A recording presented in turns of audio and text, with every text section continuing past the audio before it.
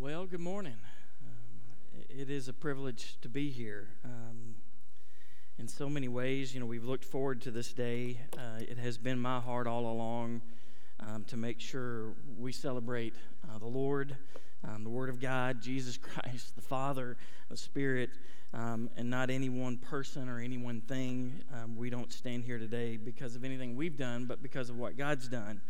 And so I hope that that has come through clearly on the videos. And today's text, we're just going to do what we would normally do. We're going to exposit the Word of God and hopefully hear from Him.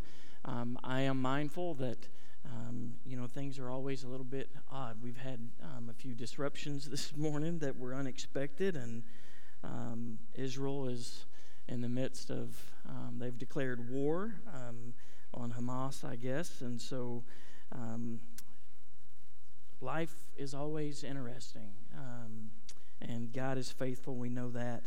I know many of you are praying for the Denton family, and we appreciate that, and I had an opportunity to spend some time with Gary and the boys last night, and they're doing as well as can be expected. So I'm a little bit heavy-hearted as we begin this, and just ask that you pray for my clarity and the ability to just put it all aside for the moment, so that we can study the Word of God together. And so we do want to turn to 1 Samuel chapter 3. We come to a very familiar text, God's kind of revelation to Samuel. In all honesty, Old Testament salvation looks a lot different than New Testament salvation, but somewhere in these 14 verses, I believe Samuel comes to a personal relationship with the Lord, and so we'll see it in that way as well. From a big picture perspective, though, the time period of the judges in Israel lasted approximately 350 years. We've previously looked at a few verses that kind of described this time period, or certainly the end of this period, pretty well. Judges 17 and 6, Judges 21 and 25 are mirror image verses. In those days, there was no king in Israel. Everyone did what was right in his own eyes. And then we see, I believe, a very clear description of this moment in time in today's passage, too. In the back half of the very first verse, it says, "And the word of the Lord was rare in those days. There was no frequent vision." The New English translation, I think, even maybe boils it down a bit clearer. It says, "Word from the Lord was rare in those days. Revelatory visions were infrequent." And I think as we've been studying the book, when you consider the behavior of the priests, Hophni and Phinehas, that we've seen over the last few weeks, the behavior of the nation in general, those first few verses, everyone did what was right in their own eyes. That kind of describes Israel at this time. I think we can understand why God is rarely speaking to the nation. Why should God speak when He is ignored? And I think, I'm mindful again, we're celebrating 150 years. You look at our country and our culture and our churches, and I think we're living in a dearth, you might say, of the Word of God. We do not value the Word properly. We don't preach it properly. We don't study it properly. And so we shouldn't be surprised when in general in our nation today, it feels as if God is silent. Because why, again, should He speak when we will not listen? Amos chapter 8, "Behold, the days are coming, declares the Lord God, when I will send a famine on the land, not a famine of bread, nor a thirst of water, but of hearing the words of the Lord. They shall wander from sea to sea, and from north to east. They shall run to and fro to seek the word of the Lord, but they shall not find it." Again, I believe that's kind of the situation we find ourselves in. And we need to be mindful of the fact that God may withhold His word from those who refuse to receive it or obey it. Mark 7:8, Christ said, "You leave the commandment of God and hold to the tradition of men." That is one of His most consistent, deepest condemnations of the Pharisees when He came and dwelt among us. And I think our culture is walking down the same path. Why, really honestly, why are we surprised that there's so very few overt manifestations of God's power and grace, whether it's in healings or revivals or whatever it may be? We refuse to obey the truth we've been given. We ignore the light already within our grasp, and so God is silent. Doesn't mean God is not here. It doesn't mean God is not living and active and sovereign and all those things. But my point is that when we do not pursue God, at some point you can expect there to be a withdrawal of His Spirit and His power, and I think that's what we're experiencing. Now, fortunately for the nation of Israel, in this text, God is raising up a special young man to lead them back into obedience to Jehovah. And this is going to record a very special moment in the life of Samuel, again, one that we're fairly familiar with. And I think it's a great example to us as to how we should respond. Maybe there is a gap. Maybe God has pulled back from a sleeping church. But you know what? If God speaks, we want to hear. We want to listen, we want to obey, we want to respond, and maybe we can break that cycle. So why don't you stand with me out of reverence, respect for the Word of God. Let's read 1 Samuel 3, verses 1 through 14 together. 1 Samuel, beginning in chapter 3, verse 1. Now the boy Samuel was ministering to the Lord in the presence of Eli, and the word of the Lord was rare in those days. There was no frequent vision. At that time, Eli, whose eyesight had begun to grow dim so that he could not see, was lying down in his own place. The lamp of God had not yet gone out, and Samuel was lying down in the temple of the Lord where the ark of God was. Verse 4, Then the Lord called Samuel, and he said, Here I am, and ran to Eli and said, Here I am, for you called me. But he said, I did not call, lie down again. So he went and lay down. And the Lord called again, Samuel, and Samuel arose and went to Eli and said, Here I am, for you called me. But he said, I did not call, my son, lie down again. Now Samuel did not yet know the Lord, and the word of the Lord had not yet been revealed to him. Verse 8, And the Lord called Samuel again the third time, and he arose and went to Eli and said, Here I am, for you called me. Then Eli perceived that the Lord was calling the boy. Therefore Eli said to Samuel, Go lie down, and if he calls you, you shall say, Speak, Lord, for your servant hears. So Samuel went and lay down in his place. Verse 10, And the Lord came and stood, calling as at other times, Samuel, Samuel. And Samuel said, Speak, for your servant hears. Then the Lord said to Samuel, Behold, I'm about to do a thing in Israel at which the two ears of everyone who hears it will tingle. On that day I will fulfill against Eli all that I've spoken concerning his house from beginning to end. And I declare to him that I'm about to punish his house forever for the iniquity that he knew, because his sons were blaspheming God, and he did not restrain them. Therefore I swear to the house of Eli that the iniquity of Eli's house shall not be atoned for by sacrifice or offering forever. You may be seated.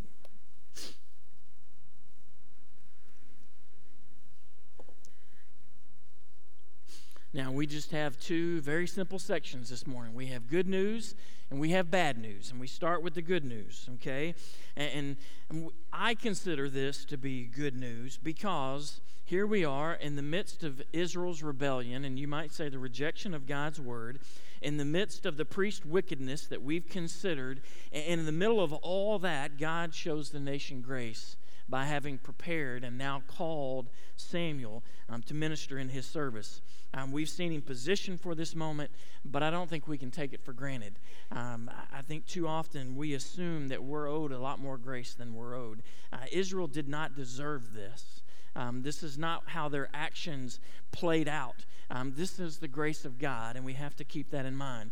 Psalm 74, we do not see our signs. There is no longer any prophet. There is none among us who knows how long. That's really how they are at this point. How long, O God, is the foe to scoff, is the enemy to revile your name forever? Why do you hold back your hand, your right hand? Take it from the fold of your garment and destroy them. You know, that's kind of an imprecatory prayer, praying for God to intervene, to act on the nation's behalf, to judge their enemies. Well, God's about to judge. He's about to move to destroy. But the bad news that we'll have to consider is that his target is going to be Israel's own priest. It's going to be those who should have been preaching and teaching a reverence for the Word of God and the ways of God. He's not going to move against the enemies. He's going to move against them. Now, again, that's the bad news. We'll get to that soon enough, but let's consider the good news with some detail here. We're talking about God's call for Samuel. We see the moment of the call here in verses 1 through 3. Now, the boy Samuel was ministering to the Lord in the presence of Eli, and the word of the Lord was rare in those days. There was no frequent vision. At that time, Eli, whose eyesight had begun to grow dim so that he could not see, was lying down in his own place. The lamp of God had not yet gone out, and Samuel was lying down in the temple of the Lord where the ark of God was. A few details, you might say, that helps establish this moment a little clearer for us. First, I find it curious that there's a phrase missing, or at least a word missing, as the Lord refers to, says Samuel was ministering to the Lord in the presence of Eli. Every time prior to this, when Eli has been mentioned, he's been mentioned as the priest. Again, the implication has been he's the high priest. He's the one in charge. Well, if you go back to like chapter 2, verse 11, then Elkanah went to Ramah, and the boy was ministering to the Lord in the presence of Eli, the priest. So Samuel's ministering to the Lord, but Eli, the priest, is always there. Now as we come to chapter 3, Eli is no longer referred to as the priest. We've already seen God prophesy judgment on his family. He's going to come and do that again. I think certainly you might say, well, this is just a lack of redundancy. God's just not going to keep saying priest, priest, priest. I believe it's foreshadowing that Eli's days as priest are numbered. Now, again, the emphasis is on Samuel. This is the fifth reference in the opening 3 chapters of the book to his service to the Lord. And so it's clear that he's been functioning as an apprentice priest. Now, again, it emphasizes here he does not yet know the Lord, but he's been working in the tabernacle. He's been learning how to serve.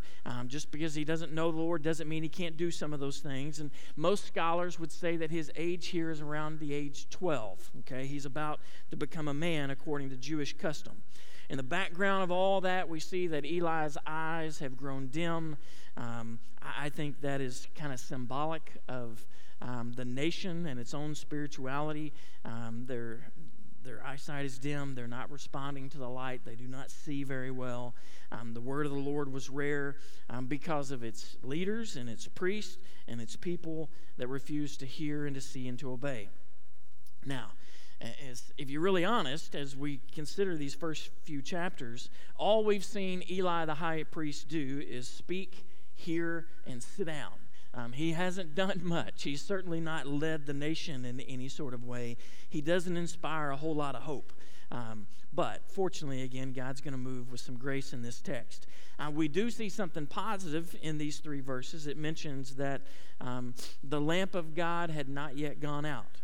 Now, I think that's a practical statement. It's letting us know that it's nighttime. The lamp of God burned all during the night. It was quenched in the morning when the sun rose at daybreak. But I also think again, it's one of those statements that it feels very symbolic. I think it's reminding us that, you know what, as long as the lamp of God is a light, as long as we have the Word of God, there's a chance. The light has not gone out completely. And so thankfully it is still burning. That's a very practical takeaway from this. It's burning there in the entrance to the most holy place. There's still hope for Israel. The grass withers, the flower fades, but the word of our God will stand forever. I think that should be constantly in our minds as a church. God's been good for 150 years. He's going to continue to be good, but so much of it comes down to our reliance upon His Word. Again, Jesus spoke to them saying, I am the light of the world. Whoever follows me will not walk in darkness, but will have the light of life. And so theologian John Woodhouse, in looking at this, has put it this way so simply. He says, the lamp of God is still burning, the tabernacle of the Lord is still standing, and the ark of God is in its place. And so there's hope in Israel. And again, I think for us, we live in a dark world. There's always bad things happening. But I know this, the Word of God is still just as true today as it was when this church began 150 years ago. Amen? The Spirit of God, He's alive and well, and if you have a personal relationship with Him, He's the sign and seal of your salvation, and He's taken up residence in your life. God is on His throne. God is sufficient. He is omnipotent, omniscient, all those big terms. God is just as good as today as He's ever been. We can rest in that. And so we just have to keep doing what we know to do. We have to trust in the unerring Word of God, and we have to know that just as He moves in grace in this text, He can move in grace in our church, in our community, in our nation, in the world. He can do what He chooses to do. And so here we are in 1 Samuel 3. Israel still has hope, and it's about to be fulfilled through Samuel. And that thought brings us to the last detail of this text, I would say. we find Samuel, the text refers to him as lying down in the temple of the Lord. Now, that is a simplistic way. The text really literally means tabernacle. The temple has not yet been built, not the temple of Solomon's day that most of us think of. But we should understand the inference. It's not telling us that literally he slept in the room where the ark was, the holy place, but likely in a room that was adjacent to it. But he's also sleeping close to Eli, I believe is implied, because Eli, bluntly, he's old, he's fat, and he's nearly blind. If he needs anything in the middle of the night, I think Samuel is accustomed to getting it for him. So he's lying within earshot of the high priest. It's very likely that these are the only two within the tabernacle grounds during the night. Samuel, in that sense, has placed himself at the disposal of his master. But he's about to be confused by the identity of the one who's calling. His true master, I would argue, is about to summon him. So we move to the manner of the call. Now, we're going to consider these verses in detail in a moment, but let me make some sweeping generalizations that, again, I think apply to all of us here today. A lot of scholars focus in on 1 Samuel 3 and the fact that Samuel has what we would call a hearing ear. God speaks and he hears him. And I think that's a very fair takeaway and a very fair emphasis. God's word at this time has been neglected by the nation. We've seen that. It's been rejected by its priests and its people, but Samuel is ready to hear. And that really sets the stage for his life and his later ministry. And so I think we should probably ask as we enter into this text, do we have an ear to hear? You probably, hopefully remember the parable from Luke chapter 8 that Jesus told, and some fell into good soil and grew and yielded 100-fold. And those are those who heard the word, and the cares of the world and the deceitfulness of riches and all those things did not disrupt it bearing fruit. And as he said these things, he called out, "He who has ears to hear, let him hear." God's word is still living and active. I think its fruit is determined by our willingness to receive it, to hear it, to respond to it. And so God's word calls us to service and submission. And the good news of this text is that Samuel was willing to listen and he was ready to obey, and he's transformed by this call and his interaction with God. What about you and what about me? I think that's the way we have to kind of frame this.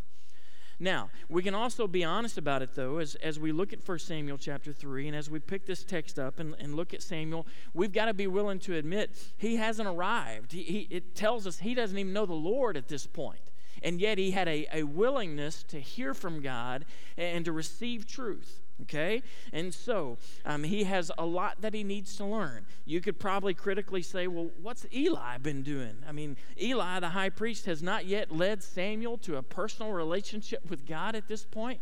It's a little bit curious, maybe. But then again, his other two boys are not so good at all, so maybe he's doing better with Samuel than he has his own two sons. But one way or the other, let's break down what happens here. We see confusion. Verses 4 through 7. The Lord called Samuel and he said, "Here I am." And he ran to Eli and said, "Here I am, for you called me." Now again, it's very obvious what's happening here. God speaks to him audibly. Certainly there's no implication that he's taken on any sort of form at this point. So he just hears a voice. He assumes, like I think most of us would in his situation, there's only one other human nearby in the tabernacle. It's got to be Eli. So he runs to Eli and says, "Here I am, for you called me." But Eli said, I did not call. Lie down again. So he went and lay down, and the Lord called again, "Samuel." Samuel arose and went to Eli and said, "Here I am, for you called me." But he said, I did not call, my son. Lie down again. Now Samuel did not yet know the Lord, and the word of the Lord had not yet been revealed to him. I think if we're going to be specific about this text, we would have to say that Samuel is probably like a lot of folks sitting in churches on a day like today. They may know of the Lord, but they do not know the Lord personally. And so when God speaks, because there was no longer a tradition of such interactions in the nation or in the tabernacle, I think he responds practically. It's the only level in which he knows to react. He assumed what all of us would have assumed. He assumes his master Eli is calling to him. So he runs and says, "Here I am, for you called me." Now, the good news is that's a good response, regardless of who's starting the conversation. Here I am. How can I help you, so to speak? It was Abraham's response when God summoned him to Mount Moriah in Genesis 22. After these things, God tested Abraham, said to him, Abraham. He said, here I am. Okay? So it's a good response. But despite Samuel's exuberant obedience, the text even tells us he ran to Eli. Okay? He roused himself immediately from sleep. At the sound of the voice, he runs to his master, but he doesn't understand that he's hearing from the Lord. I think we have to see again the graciousness of God here, that he repeats the call. Not once, not twice, not even 3 times. He repeats it at least 4 times. And the 4th time we'll see he goes above and beyond simply speaking to him. He pursues Samuel even when Samuel, let's be honest, is a bit clueless in this text. Now, let me frame it this way. Does that sound to anyone here this morning like your salvation experience? Anybody willing to admit you kind of got saved despite yourself, against your own will almost? Anybody get pursued by God and convicted by the Spirit? Anybody experience a situation where God just continued to throw truth and the Word of God and the gospel of Jesus Christ in front of you almost relentlessly until you were willing to finally listen and respond and obey? Anybody? The reality is, if you do not characterize your salvation that way, you're a little bit naive. Now, you might have been saved as a child, and maybe it didn't quite come across that way, but the reality is all of us are fortunate that God continues to pursue us when we, in our obstinacy, we run from Him. We hide behind our sin and the deeds of the flesh, and we refuse to listen. So this is a simple picture, I think, of, again, how most of us were when God began to interact with us and really to pursue us with the gospel, because no one needs to ever be confused. You did not get saved because you're special or you're somewhat unusual or you're smarter than everybody else. You and I, if we're saved and redeemed, we were saved because God in His grace pursued us despite our sin. Romans 3, we've shared this verse a lot lately. For all have sinned and fall short of the glory of God. But we should always read on, and are justified by His grace as a gift through the redemption that is in Christ Jesus. No matter what's happened to Samuel to get him to this point, there's been a lot of extraordinary things, and his mother is a godly lady, and she's prayed, and God has responded, and his birth has been miraculous. However you want to break it all down, at this point in time, let's be honest, God pursues Samuel, not because of Samuel, but because of the grace of God. He pursues him. He has a plan for his life. He has a purpose for him. He wants to know Samuel personally. It doesn't start with Samuel. It starts with God. Romans 6:23, for the wages of sin is death, but the free gift of God is eternal life in Christ Jesus our Lord. Romans 5:8-10, but God shows His love for us in that while we were still sinners, Christ died for us. Since, therefore, we have now been justified by His blood, much more shall we be saved by Him from the wrath of God. For if while we were enemies, we were reconciled to God by the death of His Son, much more, now that we're reconciled, shall we be saved by His life. Now, we've discussed this before, and we don't have time for a treatise on it, but there are certainly differences in the manner, you might say, of salvation in the Old Testament era and in the New Testament era. Simply put, that they were saved looking forward to the shed blood of Jesus Christ. I believe it doesn't overtly walk through it all, but I believe at some point Samuel comes to a place where he understands someday God is going to atone for his sin, and he trusts in that, and he believes in that, and that's his moment of salvation. He trusts the word of the Father and all that. We're saved looking back on something that we know has already occurred. Okay, now, again, the act of faith is much the same. One looking forward, one looking back. We're all trusting in God's provision for our sins through the person and work of Jesus Christ. Now, although this text does not overtly describe Samuel's salvation moment, I think we have to see what it does say overtly as the text begins. He did not yet know the Lord, and then after this point, he's the prophet, you might even say the judge. He's the nation's intermediary between them and God, and so clearly he's going to walk out of here, I believe, a saved believer in who God is. He has a personal relationship with Him. It's more than implied. But hear me when I say this again. Despite his mother's devout prayers to this point, despite his, you might argue, miraculous conception. She had been barren for years. Despite his committal to the priesthood at an early age, despite having been raised in the tabernacle, having a greater access to the most holy place in the entire nation of Israel, despite his service to the Lord that he was already engaged in, and his faithful service to Eli, the Lord's high priest, he was lost as we walk into this text. You don't get saved by coming to church. Now, hopefully you get saved while you're here, but coming here doesn't save you.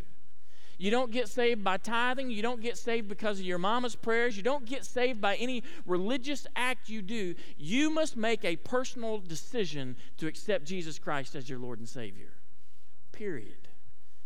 Eli I think he has some good interaction with Samuel, but the reality is Samuel's salvation has still not yet occurred, but God is pursuing him and wooing him, and despite everything that's occurred up to this point, he still has to personally surrender to Christ or endure judgment.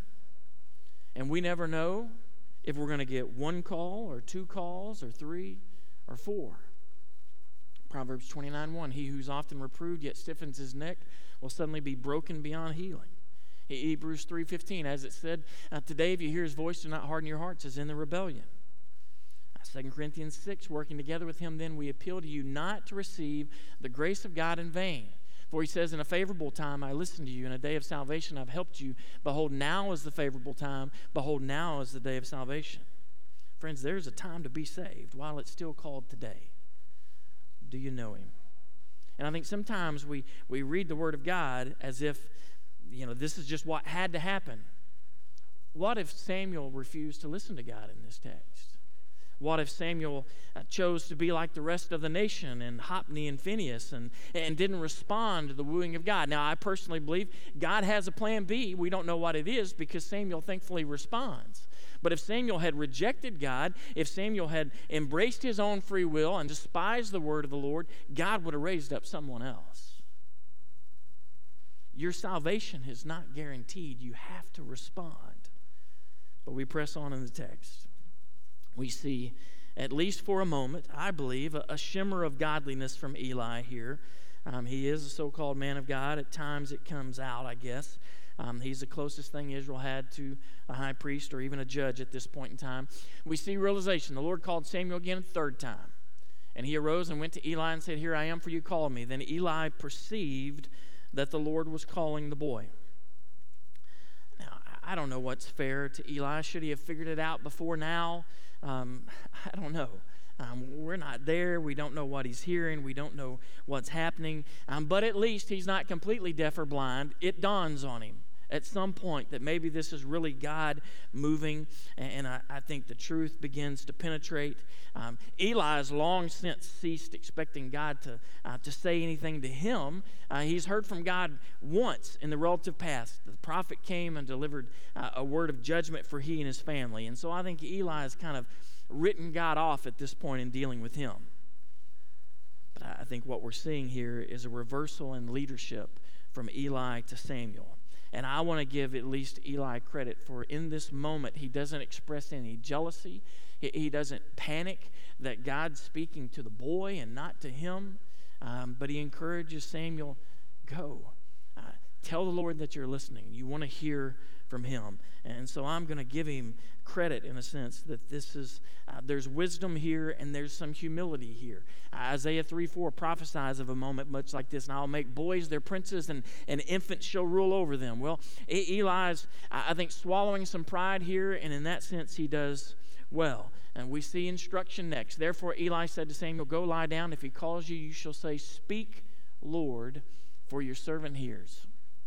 So Samuel went and lay down in his place.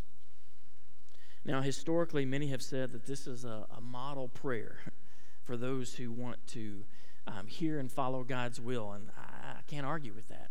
Speak, Lord, for your servant hears. It's a little probably silly coming from me because you have to listen to me on Sundays, but I certainly pray it's the attitude of your heart when you come in here on a Sunday morning, you're ready to say, speak, Lord, for your servant hears. You can add, despite that bumbling pastor who's going to preach your word. The reality is the word of God is sufficient. Amen?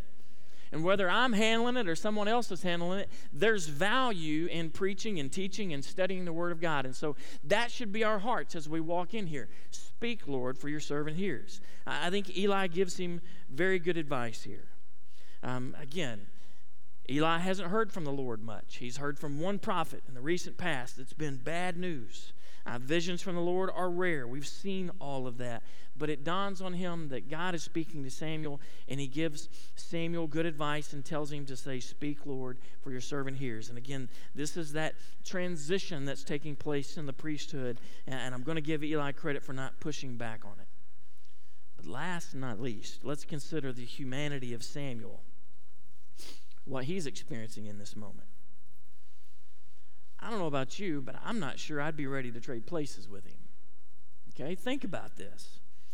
He's likely sleeping in some sort of room adjacent to the place where the lamp of God is, and beyond that is the ark of God and the most holy place.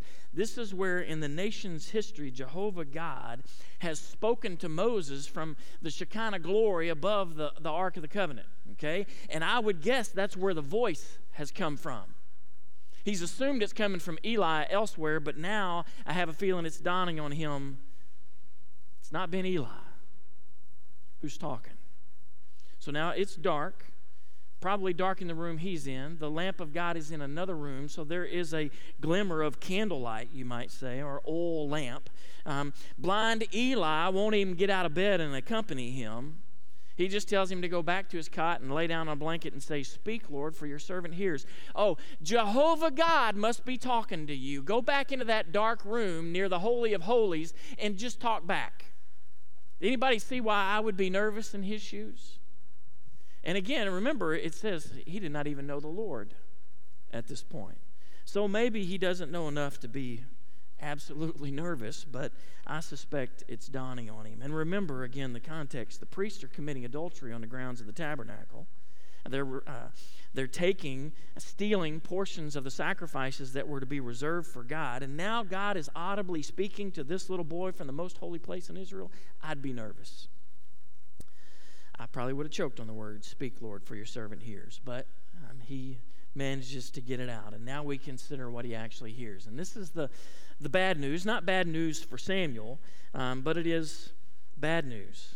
Now, before we break that down, though, we return briefly to the idea that I think is so crucial to all this. Samuel, at least, was teachable. He was willing to hear, which is a requirement if we're going to hear from God. We see the prerequisite here. And the Lord came, and this is where the change is, and stood, calling as at other times, "Samuel, Samuel." And Samuel said, "Speak, for your servant hears." God in his grace approaches Samuel yet again, but in even stronger fashion that we've seen prior to this. We read the text literally. God has just said Samuel. He's not gone. Samuel, Samuel, which in God's word is always a point of emphasis when he repeats someone's name twice. We'll see that again in a moment. But this time, it's not just that God spoke, whether from above the Ark of the Covenant and Shekinah glory, however that voice may have been emanating before. We just know it came audibly. This time it tells us that he comes and stands near God, or near Samuel.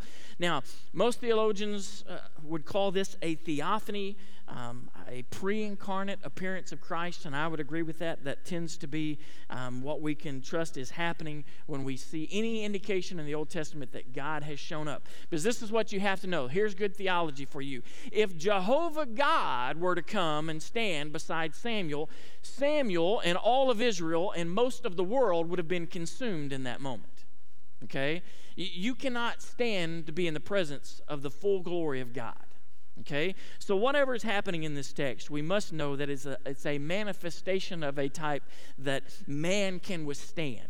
Okay? That's the true glory of God. And we may not be able to comprehend that, but that is why when we see something in the Old Testament such as this, we're going to assume that it's God in his graciousness allowing Christ, the Son, to take on some sort of human form in order to reveal himself personally to Samuel.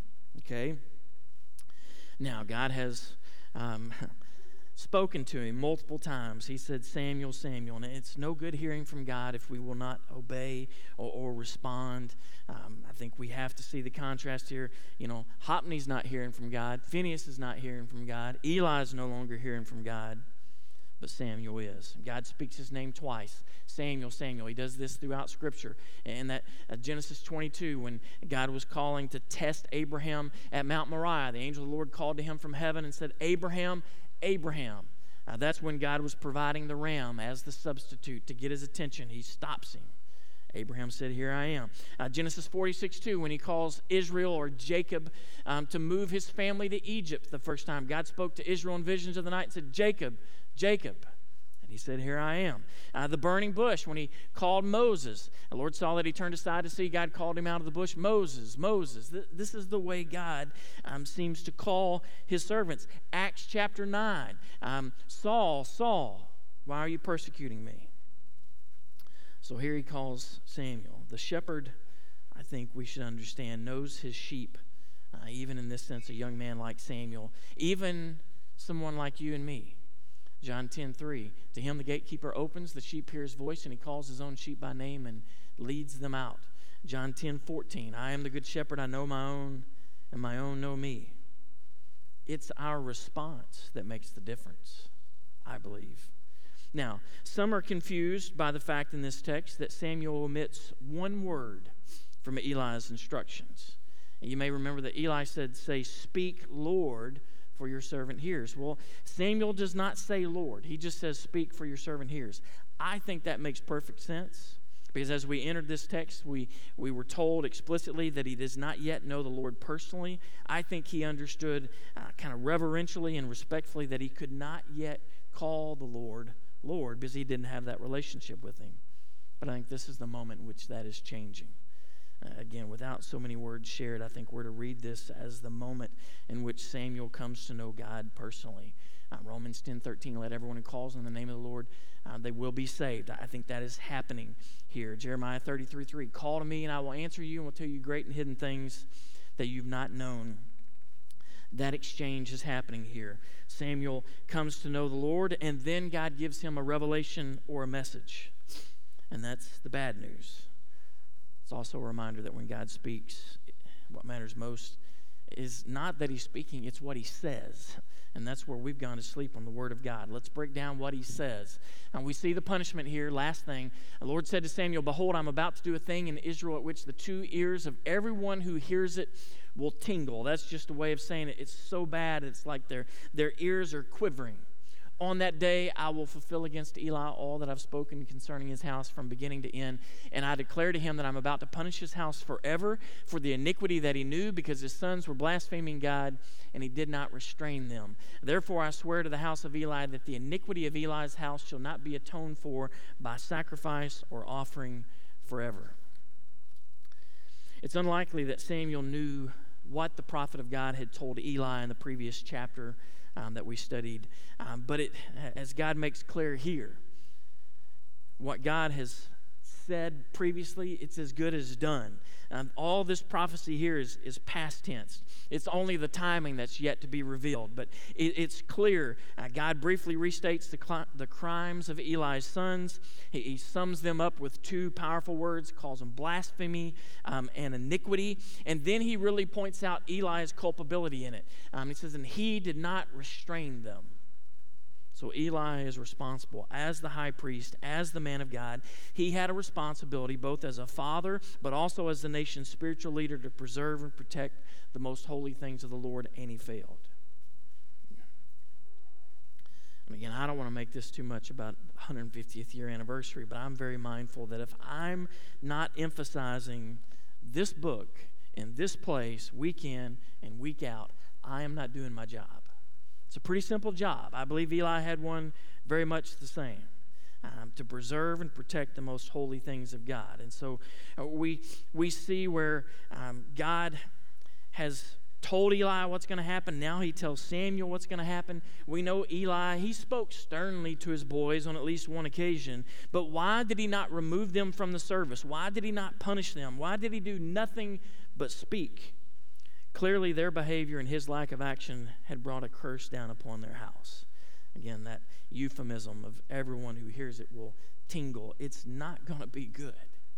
And then you don't want to miss the sacrificial kind of atoning language that's used in this judgment of God in verse 14. Therefore, I swear to the house of Eli that the iniquity of Eli's house shall not be atoned for by sacrifice or offering forever. In the priestly system, it was understood that they were human, and there was going to be inadvertent sin because they had a sin nature, and on more than one occasion they would stumble in their holiness, and so there had to be a way of seeking forgiveness for that. Leviticus 4:3 says, if it's the anointed priest who sins, thus bringing guilt on the people, then he shall offer for the sin that he's committed a bull from the herd without blemish to the Lord for a sin offering. But see, the sin of Eli's house was a different matter entirely.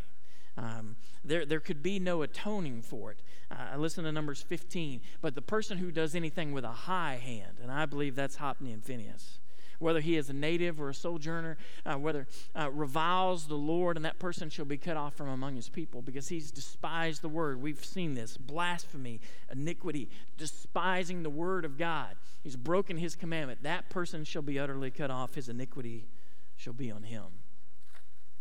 There'll be no atoning for that. Eli and his sons have served the most holy place of Israel and the Lord, and they have willfully sinned. They've blasphemed. They've scorned the things of God.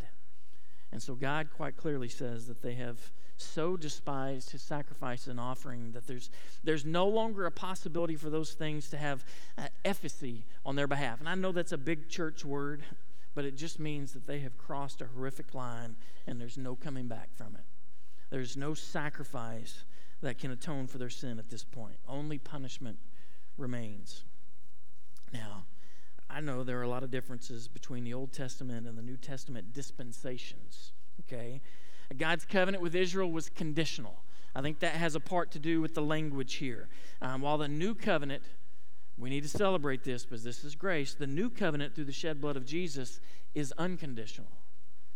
Thankfully, there is no sin for which the shed blood of Jesus Christ is not sufficient for atonement. You hear me? Now, here's the thing, though. Just because there is the possibility of forgiveness does not mean your sin has been forgiven. As we've talked about, you need to hear the Word of God. You need to respond to the Word of God. You need to bring your sin before God and ask Him to forgive you and redeem you. It starts with taking responsibility for it.